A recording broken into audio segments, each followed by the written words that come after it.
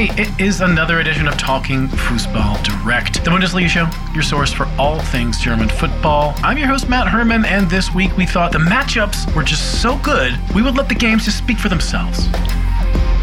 Well, okay, maybe we just need to keep talking because talking is in our name. With me this week is a top-notch returning guest. You may know him from some Breaking the Lines content on Twitter or his German football newsletter. It is Adam Kahn. Hello. Hey, Matt. It's a pleasure to be back on again. I'm not sure that I'm going to have as many good jokes as that one in the intro right there, but yeah, pleasure to be back on again, and hopefully it'll be a great show. I'm not expecting big jokes. I don't even think that was a big joke. When you do like 300 episodes of something, you got to do silly things now and again. Yeah, let's sort of take this one step at a time. We did have a really great match day. Any particular, just little tidbits before we get started, things you want to billboard here? Yeah, I think all the big games lived up to their billing, some of the smaller ones as well. I think that, nobody really came away from this one disappointed unless you're maybe a Dortmund or Fürth fan. I think those are the only ones that can really say, yeah, this one didn't go as we wanted. Yep, unless you are a masochist and a Fürth or Dortmund fan, this was a pretty great week. Okay, we will be right back with lots more talking points from Match Day 21, but, while I have you here, please do subscribe to the pod wherever you get your pods. Leave us a 5-star rating. Help us spread the word. It helps a lot. And do please consider becoming a supporter on Patreon. Our Skandal series continues over there. You can learn more about all of the biggest scandals to hit the Bundesliga since its inception. The latest episode, in fact, forced me to revisit a very frustrating edition of the relegation playoff, and I'll let you figure out which one that was. Back in a moment.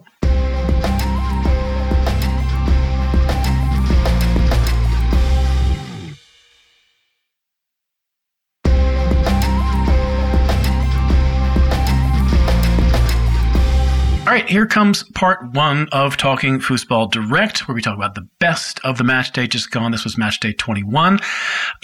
I feel like this weekend, it's very, very easy to pick out a lot of bests. There were a lot of bests. It was a huge weekend in the Bundesliga. We're sort of heading into the final third of the season. And, we had two irresistible fixtures that pitted some teams with the most European pedigree against each other, as well as a third game between some unlikely teams who've been working hard to break into that European club this season. That was Cologne versus Freiburg, the latter one, as well as Bayern versus Leipzig and Dortmund against Leverkusen. Woo! Adam, the news hound in me anyway is pretty sure that we need to start with the most recent event first. So we got to go to the Westfalenstadion because the result there was a doozy. It was a really weird start. The two teams traded own goals and both looked pretty solid going forward for the first 15 minutes or so. But then everything changed and the goals got really good. And did I neglect to mention that all of those goals were going Leverkusen's way? You had this sumptuous countering team goal finished by Florian Wirtz. You had a top shelf free kick from Robert Andrich. And then this rocket of a half volley in the aftermath of a corner kick from Jonathan Tah, of all people. That last goal came 8 minutes into the second half. It was 4-1 after that. And, just about everything happened after that was kind of, academic. 5-2, the final. There were two goals after that one, but they were kind of, as the Germans call it, Ergebniskosmetik. It doesn't really matter.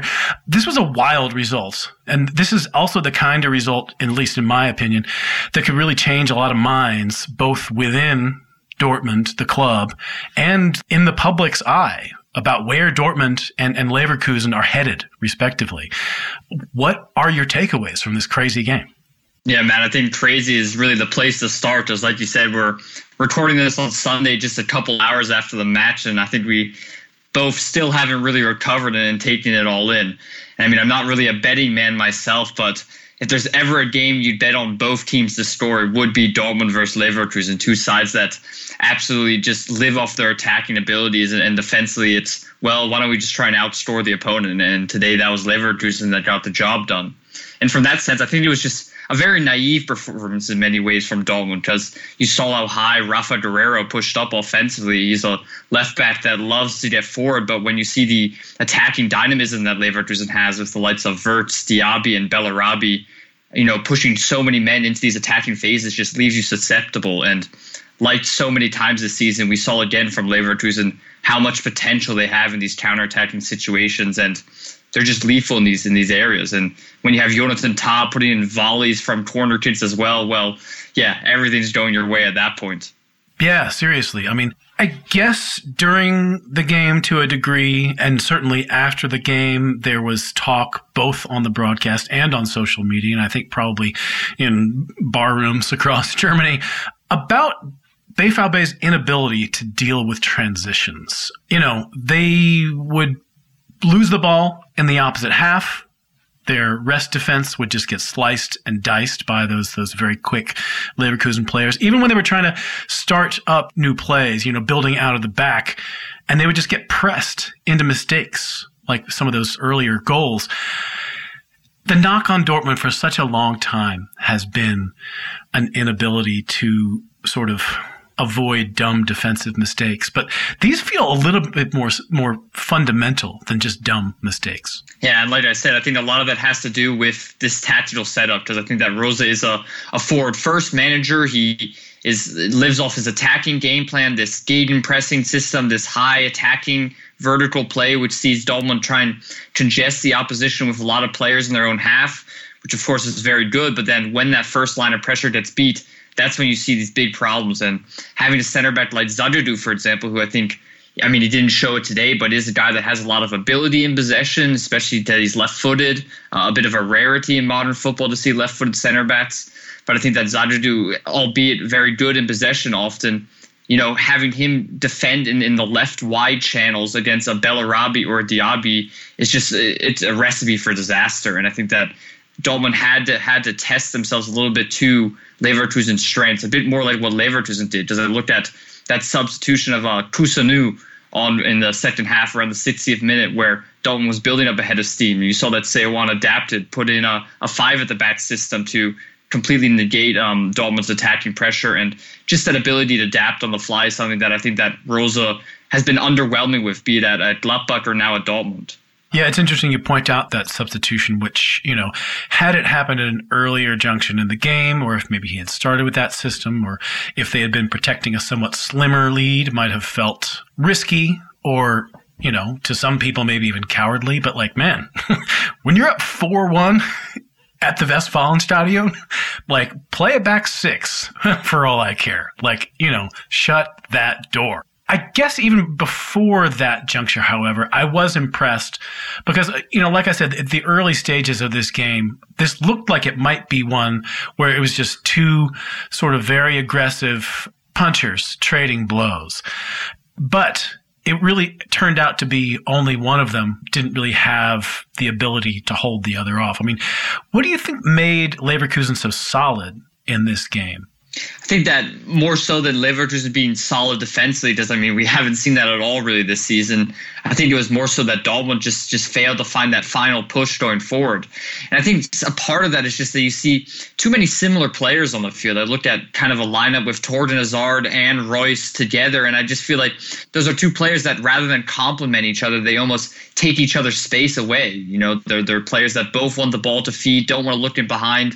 And you saw a bit more when Gio Reyna came on that, of course, he made some more mistakes. He's coming off a long-term injury and everything, but he wants the ball behind. He wants the ball not always to feet, but also into the channels. Is a bit more risky in possession, and that also brought BVB a bit more into life when we mentioned those first 15 minutes after halftime when they sparked a bit.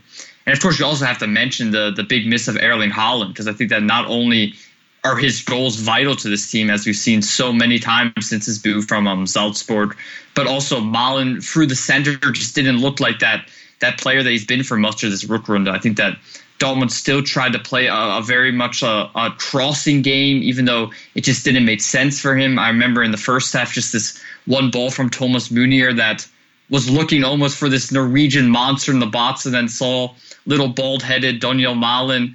And that's also a big reason why, for example, having that outlet like a Patrick Schick on the other side for Leverkusen is so fundamental, because even when you're under pressure, you can always know that last case scenario. You can always hoof the ball onto your big target forward and you can hold something up. And whereas in Dortmund, any ball in a duel between Donyell Malen and Jonathan Tah, you already know who's coming out with the ball there. Yeah, that's a really good point. I felt like Patrick Schick, at least from a sort of finishing perspective, which is what a lot of us expect from him, didn't have the best of games, but he was always where you needed him to be. There was a number of times where they were, Leverkusen were feeding him, or they were sort of just, putting balls into the box. And, he didn't happen to, score one of his thrilling goals on this day, but it was a bedrock on which they could build other types of play, which you could tell for Dortmund was kind of missing. It's interesting you mentioned Haaland, who, it's hard not to mention him. He's a hugely exciting player. Every time you watch a Dortmund game in which he doesn't play, they're going to show him on the bench or they're going to show him in the stands because he's just, he's a sensation. But it seems to me that they are a little bereft without him. He has said on social media that he expects to be back sooner rather than later, but there's no specifics attached to any of that. And I'm looking ahead at where Dortmund are going in the next several weeks, and it looks pretty tricky to me. I mean, they're away to Union. They have, a home and away leg in the, Europa League against Rangers, as well as a home match against Gladbach, which sounds easy enough, but then you remember that Gladbach beat them earlier this season. I'm a little worried for them right now. I think the mood, both within the club and the perception of them outside, could shift if they don't have a good next couple of weeks. Yeah, I think I totally agree. And I think a little bit you're almost a victim of the situation now, because your gap to the title or to first place Bayern is now 9 points. So I think you can just about say that's all wrapped up. But on the other hand, your gap to dropping out of the Champions League is 10 points. So you're almost playing for nothing now. I like pretty much everyone else, don't imagine Dortmund now slipping out of the Champions League with that big of a buffer. And the Europa League, although it's obviously a title we've seen in the past, German teams don't traditionally take that competition very seriously. And the less said about the DFB-Pokal as a Dortmund fan, the better. So from that point of view, this is now the time for Rose to try and also make sure that he's really implementing his tactics, implementing his system that he wants to get forward so that they can really have a go at it next season. And I think these will be the key game weeks for the higher-ups, the likes of Michel Zorc and such, to really see that Rose's system and his ideas are getting through to this squad and they're seeing real progression. Yep. I think the jury is very much still out on Marco Rose in a way that, the jury came in much quicker on some of the other new coaches for top teams this season, the likes of Van Bommel or Marsch or whatever. But there is definitely still time for things to go south there. And yeah, it's been a weird season in that respect, with all these teams who did so well last season trying to roll the dice and not rolling sevens or whatever is good in craps. I don't play that game. Who cares? Okay, you mentioned that 9-point gap, and I think we should probably, scoot over and talk about Bayern and Leipzig. I guess before we do that, maybe one further thought about Leverkusen. They are now obviously out of the title race. They're 14 points back of Bayern, but I feel like they are not only achieving a little bit of separation in points, they are now 4 points above fourth place, but I feel like they're starting to separate themselves in terms of class. They have gotten a couple of very nice wins. This win in Dortmund is certainly one of them. What do you see as their trajectory for the rest of the season? It's been a bit up and down. As you said, they have not looked always defensively particularly solid, so they will take some dips. But how confident are you about their Champions League participation next season? I think that you have to, first of all, say that, compared to the other sides competing for these places, there's obviously a big gap in spending power in the quality of players that Leverkusen has available. So you really would expect Leverkusen on that basis, regardless of the gap in points, to just be in contention at least and be one of your kind of top three for this position after 21 match days.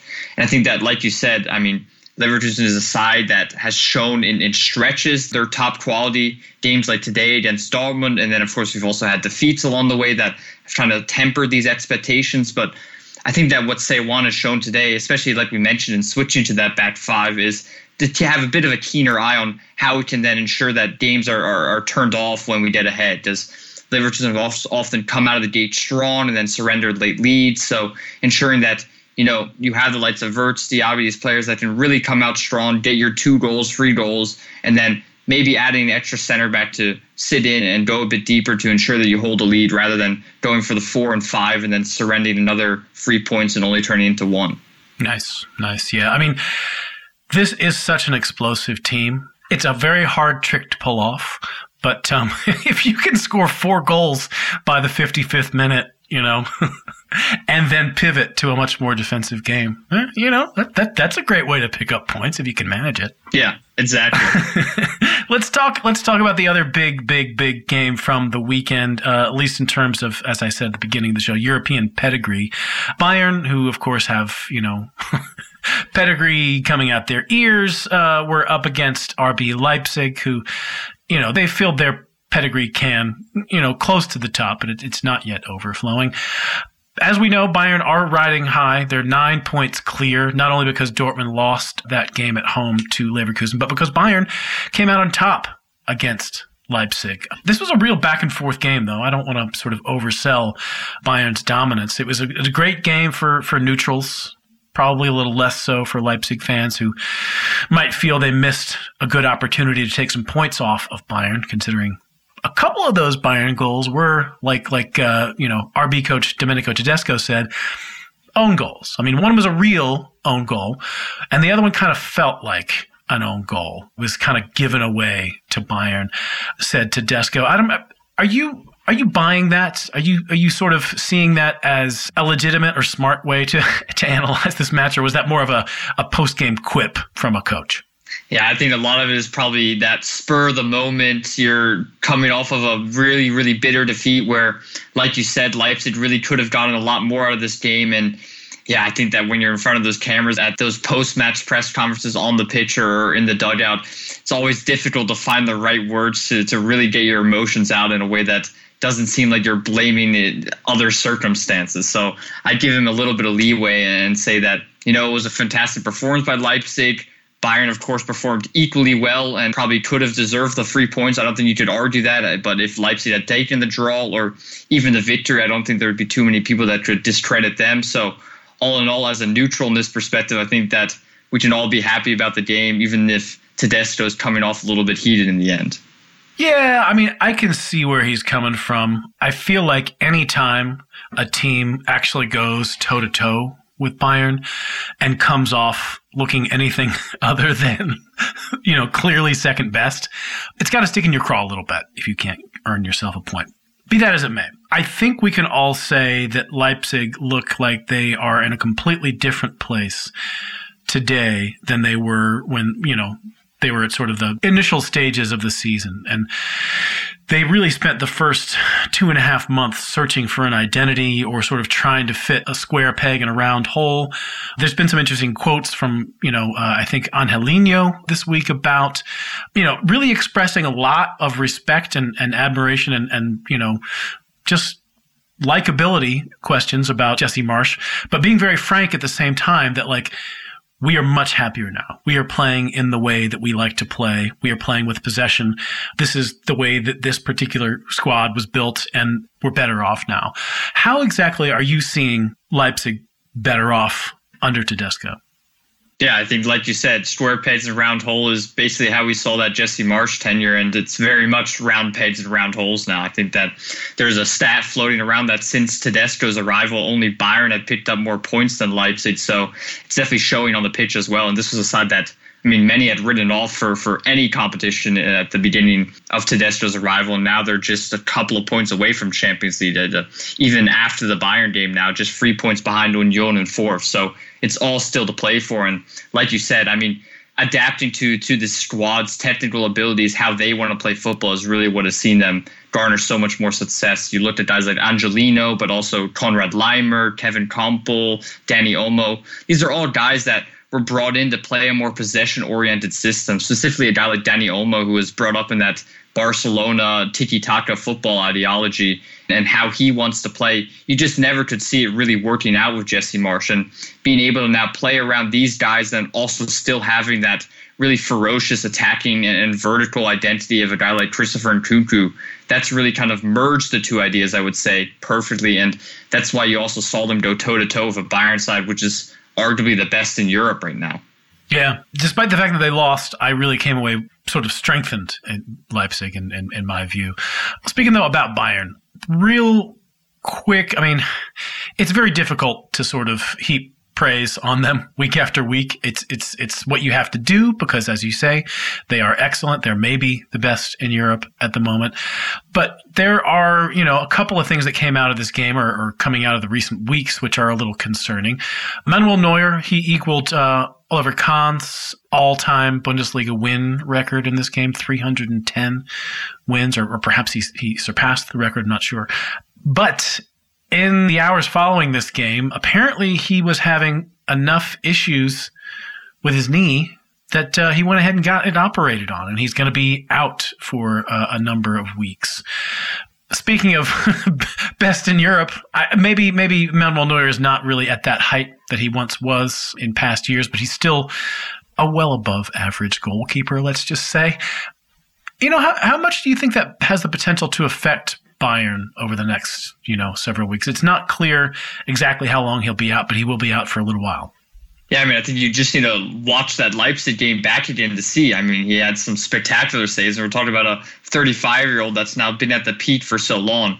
And I almost feel like around the continent or even around the globe, people seem to underrate Manuel Neuer just a bit because of his consistency at the top. You almost don't want to keep putting him in that number one spot because it just gets repetitive. But he still is probably or definitely one of the top three goalkeepers. And we're seeing it again this season, just how adaptable he is and how important he is to this side and the German national team. And I think that's why also his injury, like any injury to a first choice goalkeeper, is so important and can be so crucial in a side's ability to compete for these top titles, because not just losing a key player, but I mean, a goalkeeper with that type of stature is also a huge leadership role in a side like this, especially when you look at how young this Bayern backline can be at times, with the likes of Upamecano, Alphonso Davies, even Lucas Hernandez, who is now only in his second year at the club.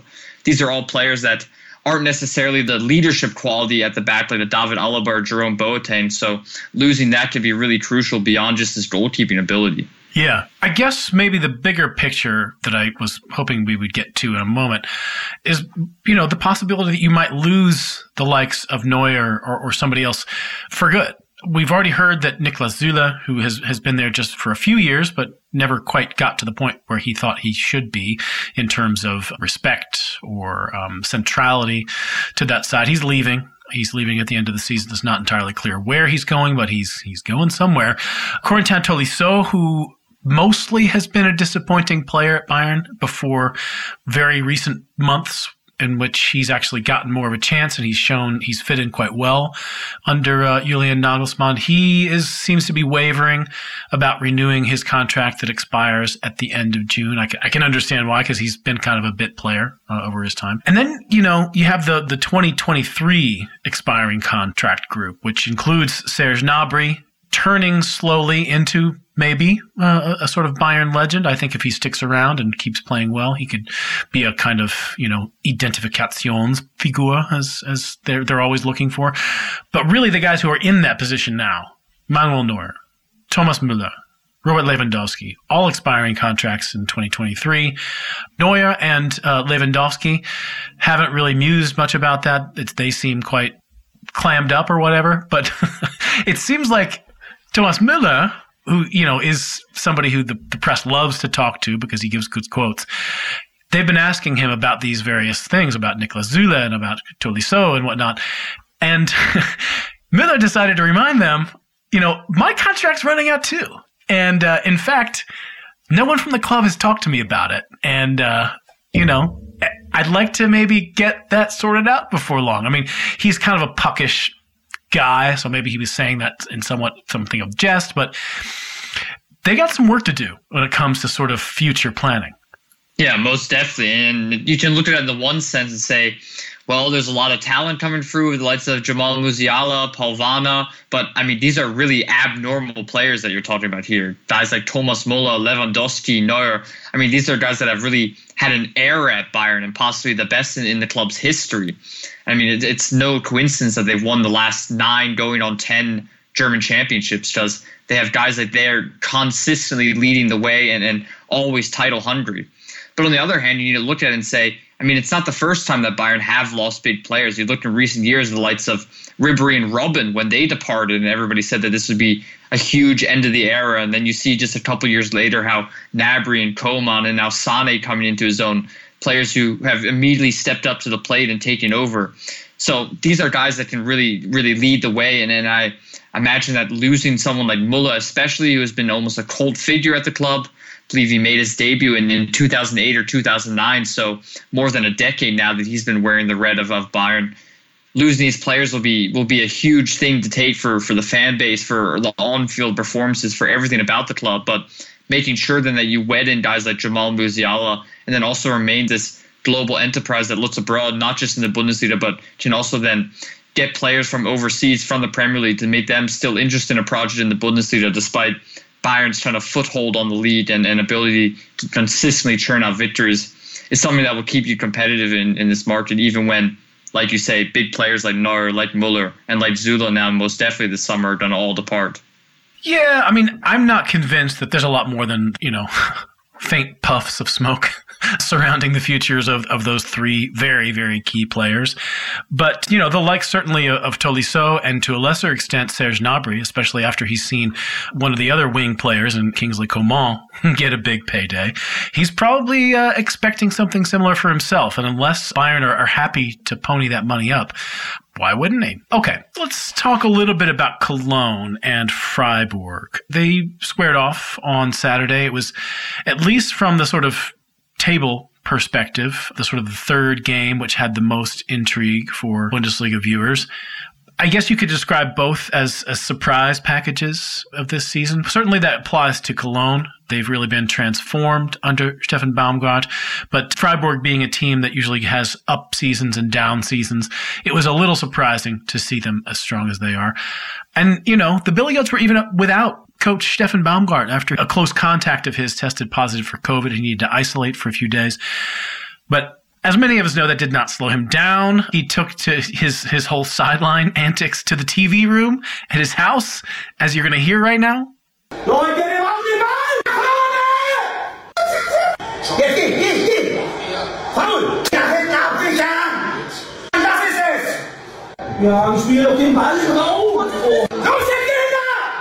Yeah, that's the sound of Baumgart dressed in his usual FC polo shirt and flat cap, screaming at the TV as if he were right on the touchline. Taking time periodically to send some WhatsApp messages to his assistants. Yeah, we're going to put a link in the show notes if you haven't seen that one. That was certainly a big chuckle generator for a lot of people on social media.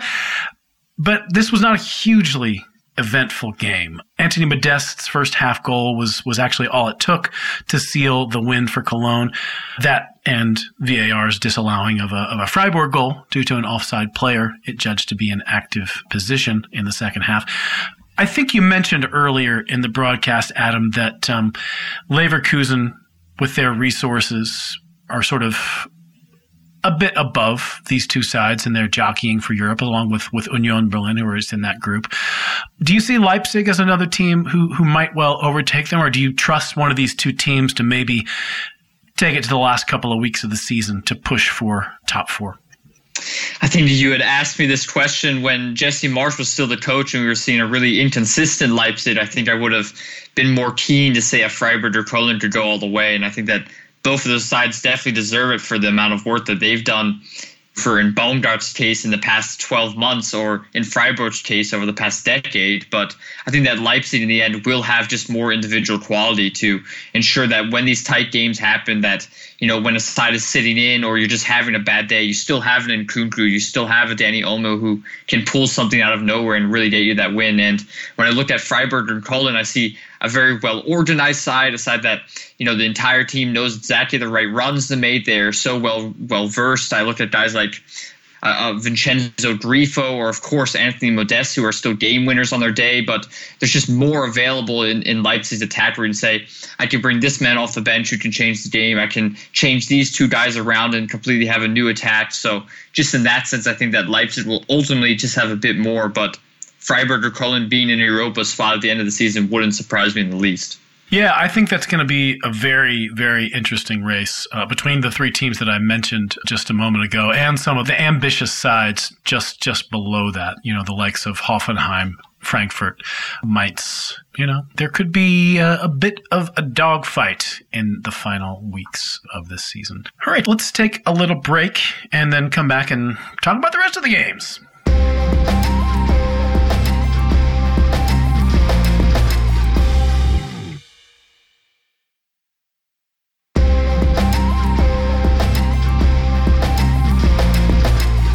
Okay, here comes part 2 of Talking Fußball Direct. This is the part where we talk about the rest of the match day just gone, match day 21 in this case. I really think we need to start part 2 off with a reminder of how much these recent ghost games and capacity restrictions have affected Bundesliga sides. I mean, like no atmosphere, the drastically reduced ticket revenue, not to mention the Fox attacks. Well, maybe not that last one everywhere, but in Stuttgart, it was a major factor. Apparently, a group of foxes took up residence in the Mercedes-Benz Arena in the early part of this year when fans were mostly absent. And they tore up a bunch of seats and sofas in the VIP area, as well as voided their bowels all over the place. Estimated at €1 million in damage. Some expensive couches. On the pitch. Let's go on the pitch. Stuttgart were taking on Eintracht at that horribly damaged stadium of theirs. I thought they were pretty lively. I thought they probably did enough to get a result, at least a draw in this game, but they did not reckon with Aydin Rustic. Yeah, this is the second half sub from Australia, who really had made very little impression in a lot of his previous appearances for the Eagles.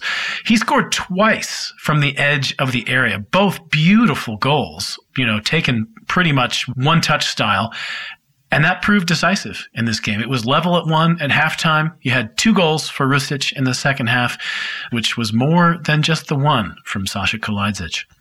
Do you reckon that VfB should feel sick about not taking a point from this game? I think when you look at the table, obviously there's good performances won't really get you much at this point. I mean, if you're in 17th place, you have 18 points, now 4 points off Augsburg in 16th. Just having good performances won't be enough, and I think that anybody that's a fan of Stuttgart will tell you the same. But obviously, when we look at where they came from, they hadn't scored a single goal in over 518 minutes. So this is a side that had completely lost their touch in front of goal, and not just the 2 goals, but overall the threat levels that they had throughout the game.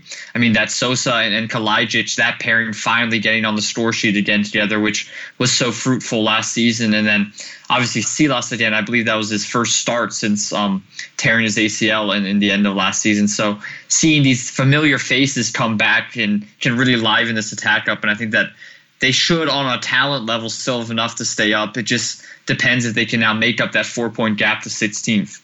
Yeah, that's beginning to be a little bit worrisome. Stuttgart have been bad this season. We all know this. But they have mostly been keeping relegation at arm's length, or at least being sort of, in and around the relegation playoff spot at worst.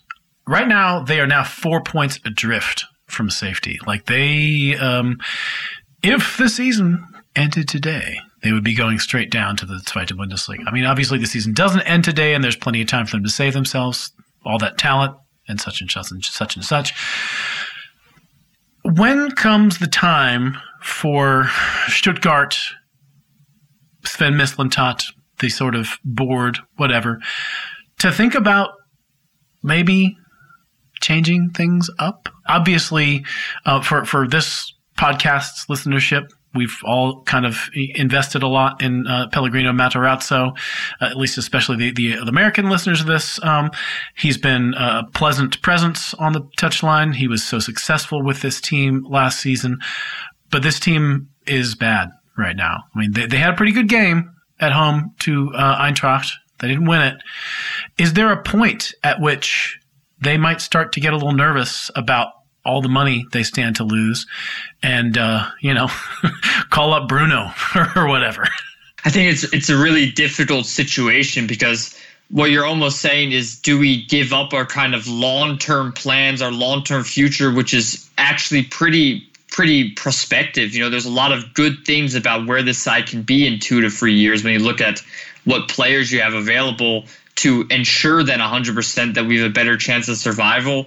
Or do we take that gamble to stay with Matarazzo, to maintain this really forward-first attacking gung-ho system, and then hope that we barely scrape by, but then ensure that we, keep the same philosophy going, maintain these players that are so attractive to so many clubs around Europe, and then can build from that platform again in our third year. So you're almost taking that risk, and it's probably one that keeps Mislintat up at night because, yeah, like you say, I mean, there's so much at stake now for VfB Stuttgart, like so many sides down at the bottom.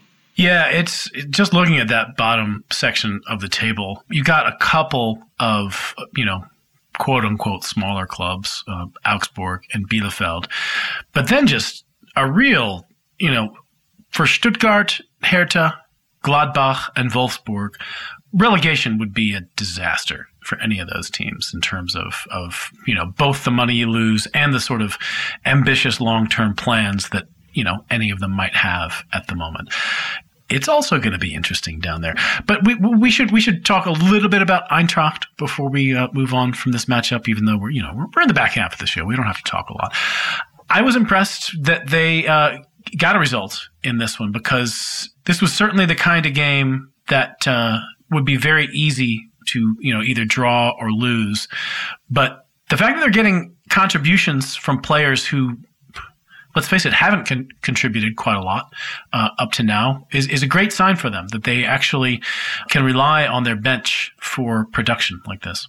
Yeah, I think that Eintracht is a really interesting side this season. They were probably one of the most boring sides in the division in the opening 10 games. I remember all those draws. It was very typical Glasner football. That's the Glasner effect. Yeah, exactly. But I mean, in recent weeks, they've been extremely exciting. I looked at that duo of Rafael Barre and Jesper Lindstrom and the energy that they have going forward. Lindstrom, of course, not always the most reliable as a finisher, but everything up to that point, he does exceptionally well. And like you said, I mean, they did goals from so many different avenues. You have a guy like Evan Ndika who's consistently a threat at corner kicks, Tuta as well. And like we saw today, I mean, I don't think anybody had Aydin Hrustic in their fantasy Bundesliga team, but for any of the Aussies out there who perhaps have a bit of a soft spot, I mean, they made big points. So kudos to them, I guess. Yeah, for real. Okay, let's move on. Let's talk about Wolfsburg. This, of course, has been one of the big stories of the season. They're dropping like an absolute boulder from the heights that they reached last season, finishing a Champions League place, to spending time in or near the relegation spots this season. Early on, it looked like maybe they had growing pains under Van Bommel, that they pulled the plug quite quickly on that. And after a very brief period of resurgence under Florian Kohfeldt, they went right back to sucking. But, they broke the ice this week. They won 4-1 at home to Greuther Fürth. That not only gives them 3 big points, but also some further separation between them and the likes of Fürth. This was their first win since match day 11. And, they made some moves in the transfer market. They got rid of Wout Weghorst. They brought in Max Kruse. They bought that Danish striker whose name eludes me at the moment. And, those guys went straight into the lineup. But it was actually Astor Franks, who they already had, who was the hero on the day. 2 goals. What did you like about Wolfsburg's breakout? You always need to start with the caveat that it was against Greuther Fürth, right? I mean, that's always a good way to start this. But I think at this point, I mean, points against a direct relegation rival is what you want. And if you look at the table, I mean, there was not a lot of movement this round of fixtures, but Wolfsburg going from 15th to 12th, I mean, that's a major jump, even though it's still a 2-point gap now to 16th place Augsburg. That does, in a sense, give you a bit of breathing room to at least keep the dogs at bay for another game week. And we saw going into this, Leverkusen against Dortmund, Bayern against Leipzig. Those are kind of top fixtures that everybody wanted to watch. But when we talk about the most important one, it was definitely this one. Florian Kohfeldt, his job was on the line. Jörg Schmadtke, even as a sporting director, his job was hanging in the balance. So a lot was riding on this. And although it wasn't exactly free-flowing football, which I don't think we've ever seen at Wolfsburg since probably Kevin De Bruyne was there all those years ago. But a win's a win, and that's kind of what you need in this relegation dogfight. And I don't think anybody will be too upset at this point. Yep. Okay. So Max Kruse, they didn't spend a lot of money on him in terms of transfer fee, but we hear they are spending quite a lot of money on his salary. That is precisely the reason why Kruse left the very steady and, improving Union Berlin to go to the sort of maybe sinking ship that is Wolfsburg. But I get it. Everybody likes to get paid. He didn't get on the score sheet, did not leave a huge impression on this game, maybe. Jonas Wind, I'll say his name this time because, I had a moment to look it up. He didn't score either. Did you see signs from either of those guys that they could leave some, positive impressions down the line? Yeah, I think Mats Kruse more so just in his career, you could say the signs that he's left. I mean, he's, I believe, played over 300 games in the top flight. And most importantly, the fact that some of his best seasons have now been in these latter few years. I remember that 2018-19 campaign when he had 10-plus goals and assists, and that was for Bremen, a Kohfeldt-led Bremen. So there's definitely signs that Kruse can be a real ace in Kohfeldt's pocket again for Wolfsburg. And he almost has that don't care attitude a little bit that can help a side like this in a relegation battle.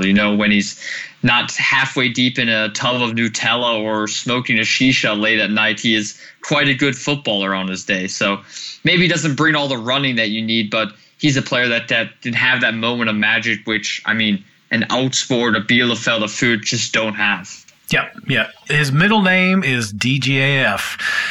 Okay. Thinking a little bit about Kruse, the other side of the Kruse coin, Union Berlin, their post-Kruse life got off to kind of a poor start in Augsburg. They went down 2-0. Union keeper Andreas Lute had sort of a poorly judged pass. Another example of when playing out of the back goes bad.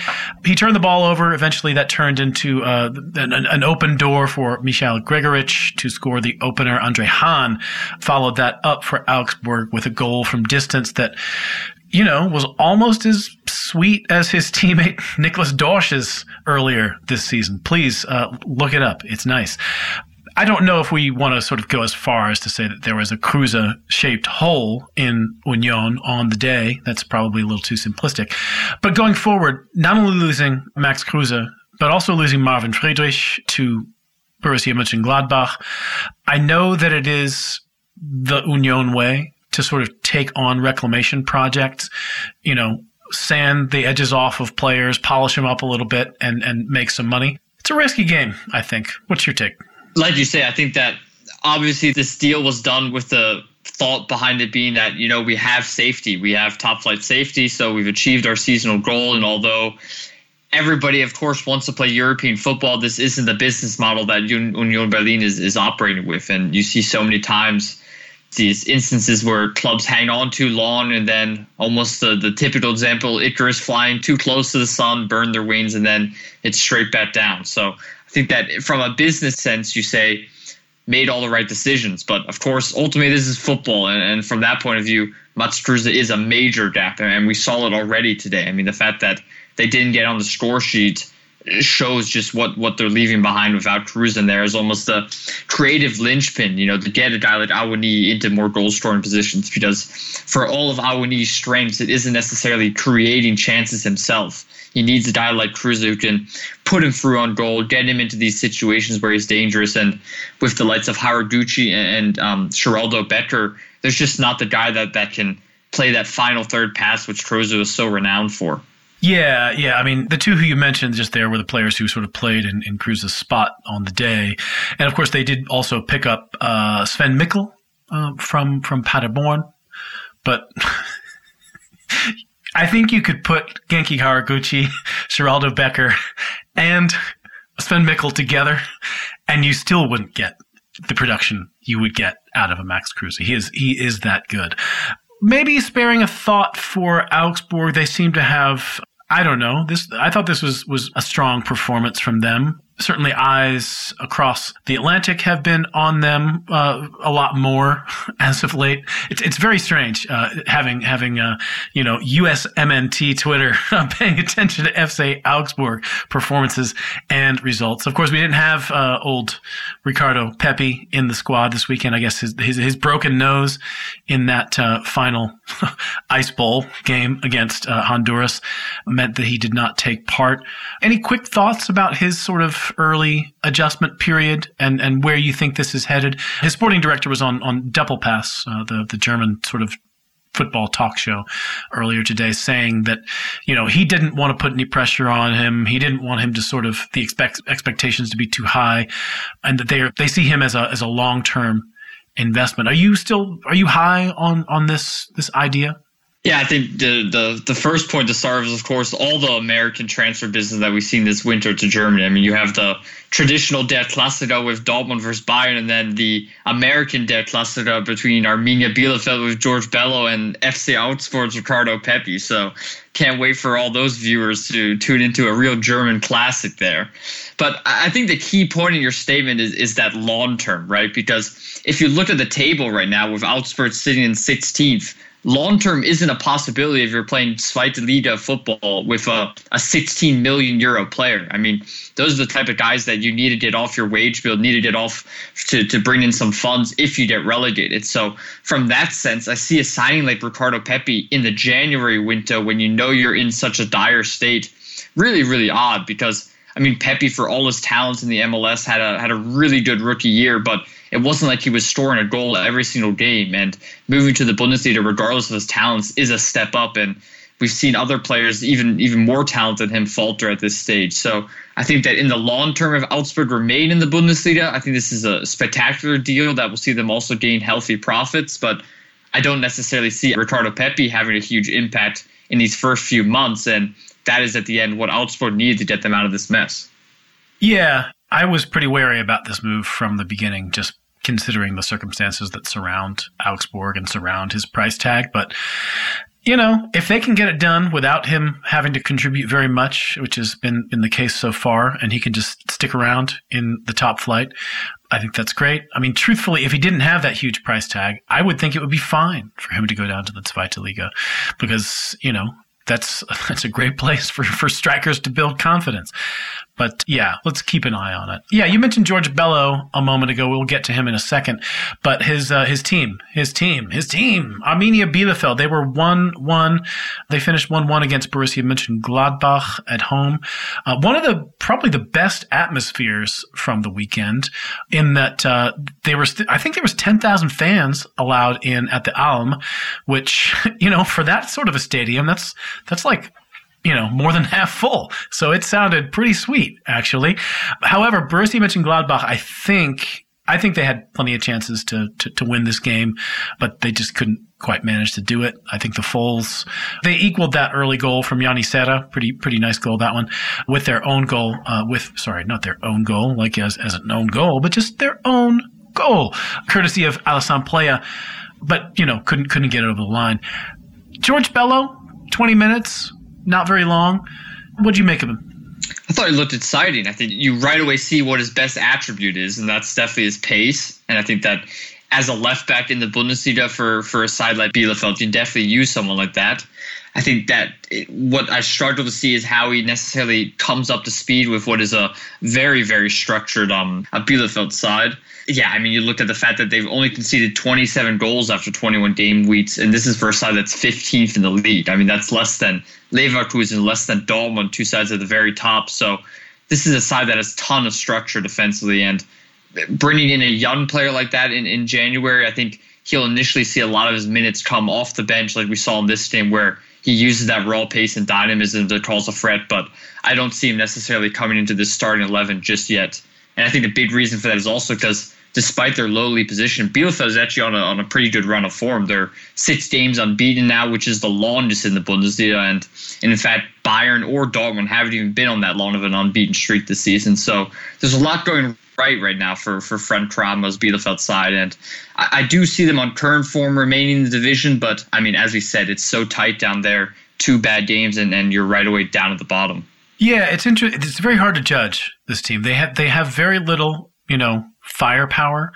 But as you mentioned, they are very hard to beat, hard to score against. They're able to sort of strangle a lot of games, which is not what you expect from a team at that sort of part of the table. I was a little concerned. I, too, shared this sort of excitement at watching his pace going forward, but I was also quite worried because there was a couple of Gladbach counterattacks where there was just, oh my God, there was an ocean of space on that area of the pitch where you would think a left back would be doing things, defending, taking up space, cutting off passing, and he was just caught way upfield. And I think he was a little lucky not to have ended this game with at least a little bit of egg on his face. So we'll see how that develops. Yeah, maybe just to jut in right there. Maybe nobody let George Bello know that European soccer has relegation. Maybe he's still playing with that MLS philosophy that, we lose the game, but get a better draft pick over the next season. So hopefully he becomes accustomed to relegation rules in Europe very soon and can start to iron out some of these defensive deficiencies. Yeah. And to be fair also, they bought him for a reason. Frank Kramer put him on the pitch for a reason. It's very possible that, he sent him on the pitch saying, go forward, make something happen. And, they understood exactly what they were getting into. So I don't want to say this is a knock on him. Any quick thoughts about Gladbach? They are just still stuck in the muck and they can't really finish. They look like they're really straining right now. Yeah, I think it's not good to talk about Gladbach on a podcast because you're almost lost for words, right? You don't know what to say about it because it's just very hard to kind of wrap your head around what's all gone wrong to see a side that was in the knockout stage of the Champions League last season now really in a relegation battle and in the fight for top flight survival.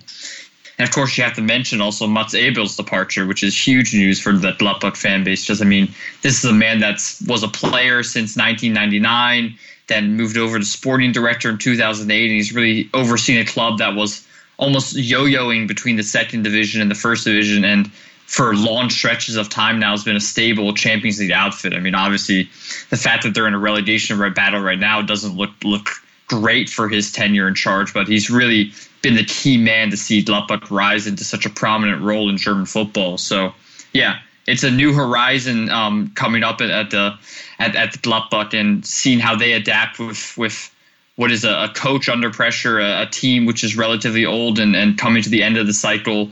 A lot will change there, and if it's going to be in the Bundesliga or the second Bundesliga, well, we're just going to have to wait and see.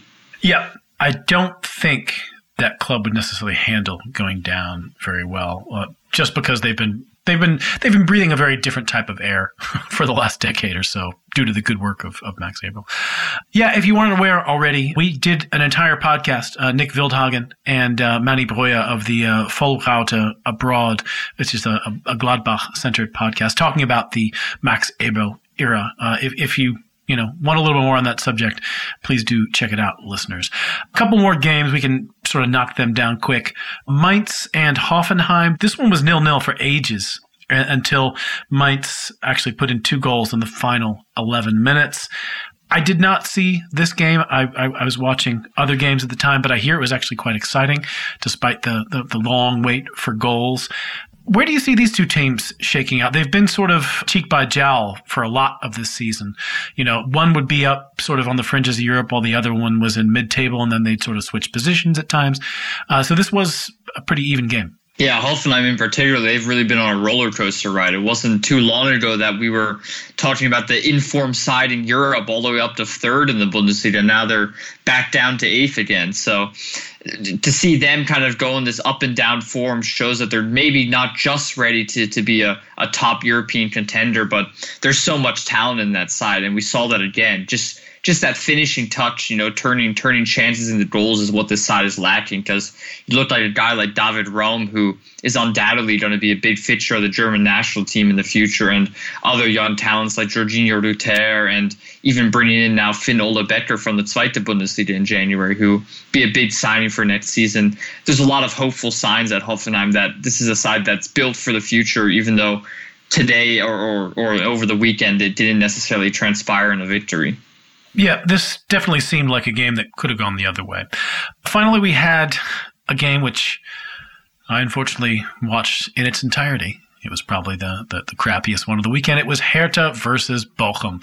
What would have made me think that would have been a good game? A 1-1 draw in the end. The old tale of two halves situation. It was a lot of sort of possession dominance and a few good chances for Hertha in the first half. Only one goal, however, and then a really frustrating goalkeeping error in the second half, which, not only gave Bochum an equalizer, but also totally messed up the XG for the game. When you look at it, it looks like, Bochum were totally dominant. When really, if you give somebody the ball in front of goal with no goalkeeper in front of them, that's something like a 100% chance for your XG. I don't know if you had the misfortune of watching this game, but I, as so often watching my team this season, was frustrated. Yeah, I think there's nothing better than Friday night Bundesliga football until you see that it's Hertha versus Bochum on. That's kind of takes a bit of a down note. And it really did, like you say, feel like a tale of two halves, because there was moments in that first half where Hertha really put in their best performance of the season. I remember almost like a 5-minute stretch where they just won every single second ball, constantly applying pressure, and just didn't get that final touch, but it looked like they were completely all over Bochum. And seeing Stefan Jovetic and Ishak Belfodil finally lead the line together again, you see the quality that those two have and their link-up ability, something we haven't seen often this season, but when they've played together, they've looked pretty bright. But then you see, of course, Bochum, who are a big threat on the counter. I think unlike many Bundesliga sides, they're very content with just soaking up the opposition pressure, sitting back, and then hoping to just unleash Gerrit Holtmann and his quick feet on the break. And against a Hertha side who are well out of form, that seems to be enough. And Bochum will be more than happy to just get another point towards safety. Yep, indeed. I think certainly Bochum have had they've zeroed in on their goal from the beginning of the season, which is stay in the league at all costs. And I think Hertha did not quite figure out that was going to have to be their goal until maybe week 7 or 8. Yeah, next week for them, I think is going to be really crucial. They have their away to Fürth, which, as we saw, Wolfsburg were able to handle them, at least from my perspective. Hopefully, Hertha will be able to do the same. But you can't settle for another draw in that one, hanging around the bottom of the table as they are. Yeah, I think we can all breathe a little bit of sigh of relief that Leipzig versus Köln is now greeting us on Friday instead of another one of these relegation battle scraps that everybody's a bit bored of after the first 20 minutes. Yeah. If only that sexy first half could have turned into a 2 or 3 goal lead instead of a 1-0. If wishes were horses, all that stuff. Well, that is it for this edition of Talking Fußball Direct. It was produced, as always, by Aidan Rantoul. Sweet to have you back on, Adam. Yeah, it was a pleasure. And the second time's the charm. Hopefully we make the hat trick happen as well. Oh, yeah. I can see it on the horizon. You, of course, can follow him on Twitter at XX Adam Khan XX, as well as participate in his Breaking the Lines spaces over on Twitter.